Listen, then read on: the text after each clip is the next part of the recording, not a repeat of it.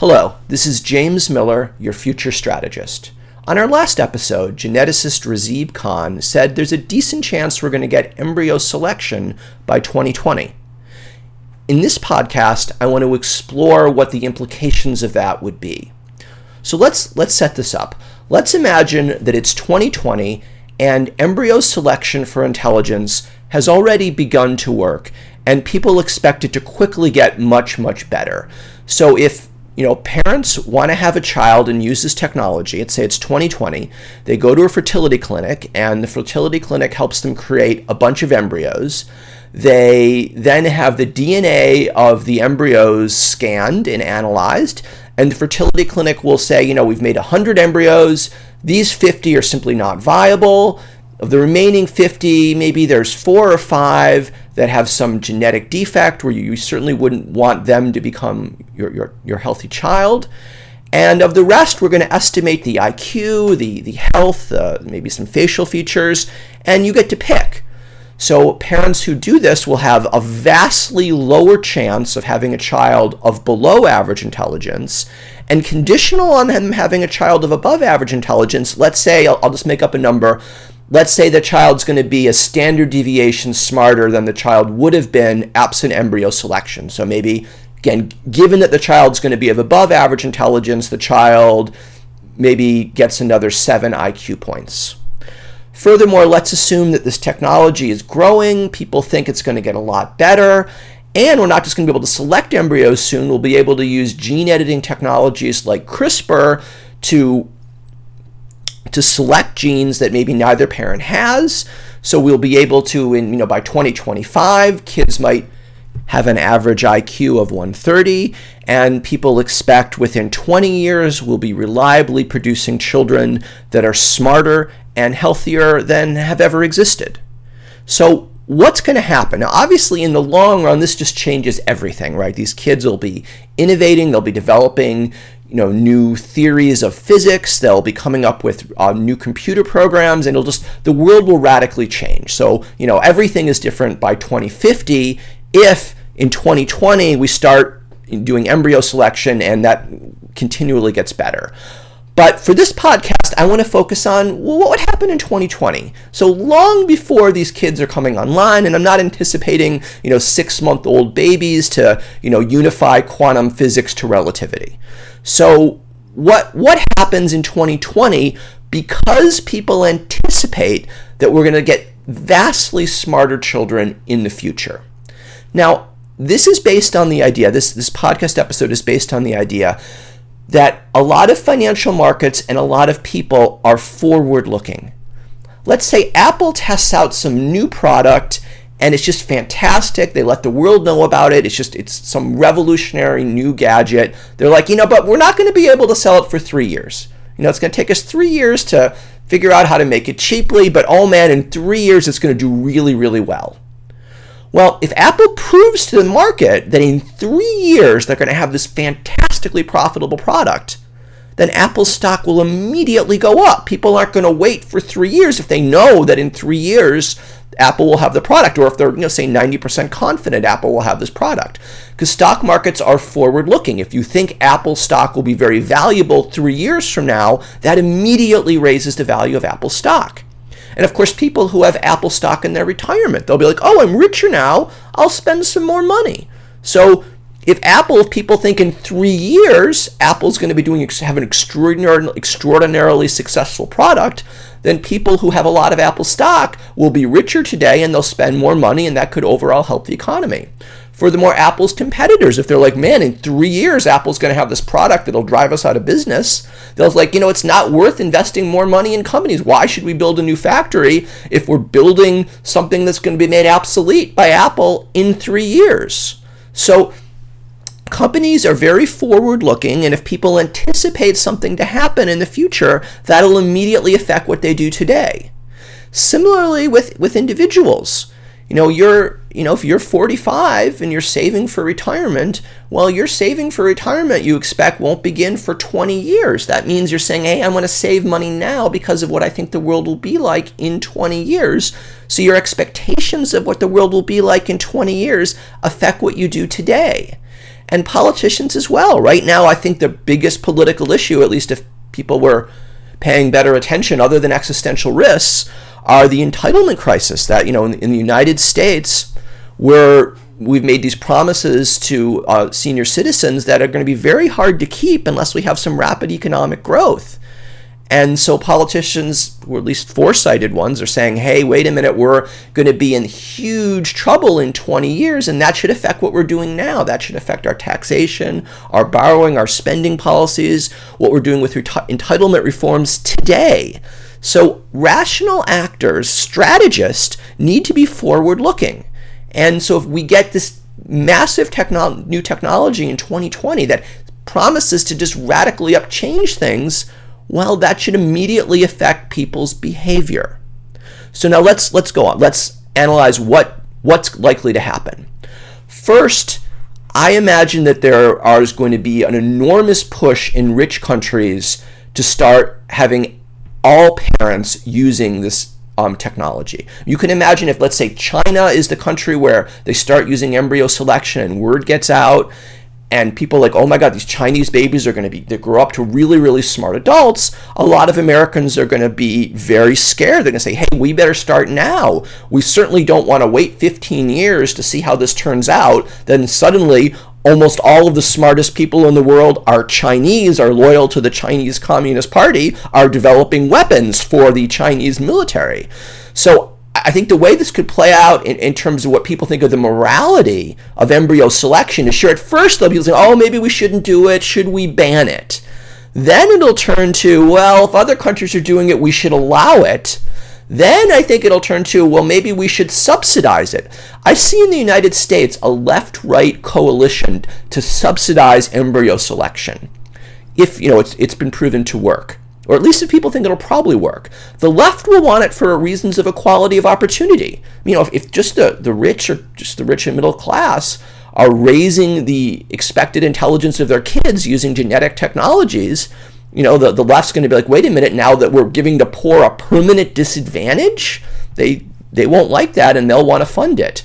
The right, too, will strongly support subsidizing embryo selection for the poor. First, the lower someone's IQ, the more likely they are to spend their life on welfare, on government assistance. And of course, if someone is intelligent but is unhealthy, is unable to work, they're also going to spend their life on government assistance. So providing embryo selection free to the poor will reduce the expected welfare burden of the poor's children. Also, the right is very concerned with national security, and having the smarter your population, probably the stronger your country will be. And finally, the right is very, very concerned with crime, and we know that there's a negative correlation between IQ and crime. So I imagine there'll actually be a very short gap between when people are seriously considering whether we should ban embryo selection in America and when people are seriously considering when we should ban parents not using embryo selection, just because of how utterly important this thing is going to be. Parents are going to be much more likely to want to use embryo selection the more other parents are doing it. I think there's going to be network externalities with embryo selection. So let me explain what a network externality is.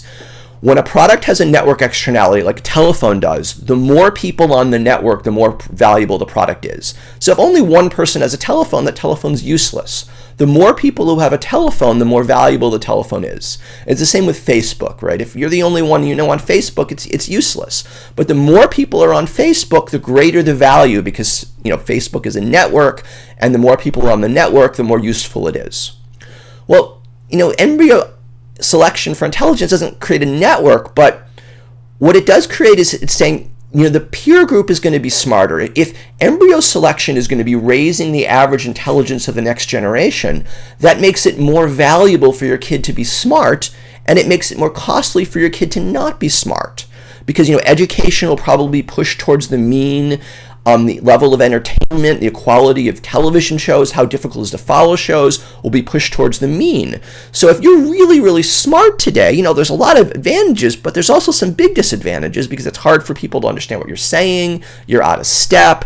Most of popular culture doesn't really sync with you. So being really smart is going to be easier in a world where there's a lot of other smart people. Similarly, having an IQ of 100, while fine today, is really going to suck in a world where most people have an IQ of, say, 140. You'll be lost. You won't be able to follow simple movie plots, plots that are simple for the average person.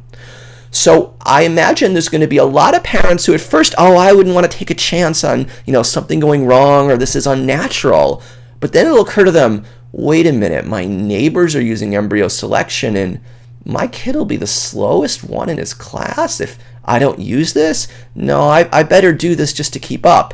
And then, of course, this doesn't take into account the advantage of not having to worry about your child getting diseases. Embryo selection won't just be for intelligence. It will be to get rid of genes that make you predisposed or destined to get dangerous diseases. And, of course, eventually it will be to edit in genes that make you healthier. And I think parents will who don't use embryo selection will live in horror. What if my kid gets some deliberate horrible disease that causes him or her to have a short and painful life, and I know I could have stopped that had I edited their genes, when they were just an embryo. I think the fear of that is going to cause a lot of parents to use embryo selection, especially if the government is willing to pay for it, or what I predict will happen is the government's going to mandate it or even pay parents a lot of money if they do it. So once embryo selection sort of seems like it's going to work, I think at least among the world's middle and upper class, everyone's going to use it, and probably even among poor people in rich countries, they'll get it. And maybe the main moral issue will be, should we provide embryo selection to poor people in poor countries? I could easily see the Gates Foundation saying, the most efficient type of charity we can provide is to offer free embryo selection to poor people in poor countries to make their children, as healthy and as smart on average as the children in rich countries who are going to be using this embryo selection. So this technology, it's going to be widely adopted. It's going to quickly go from people like, oh no, this is Frankensteinish, to everyone has to have it, and if you don't support subsidizing everyone have it, you're an evil person. All right.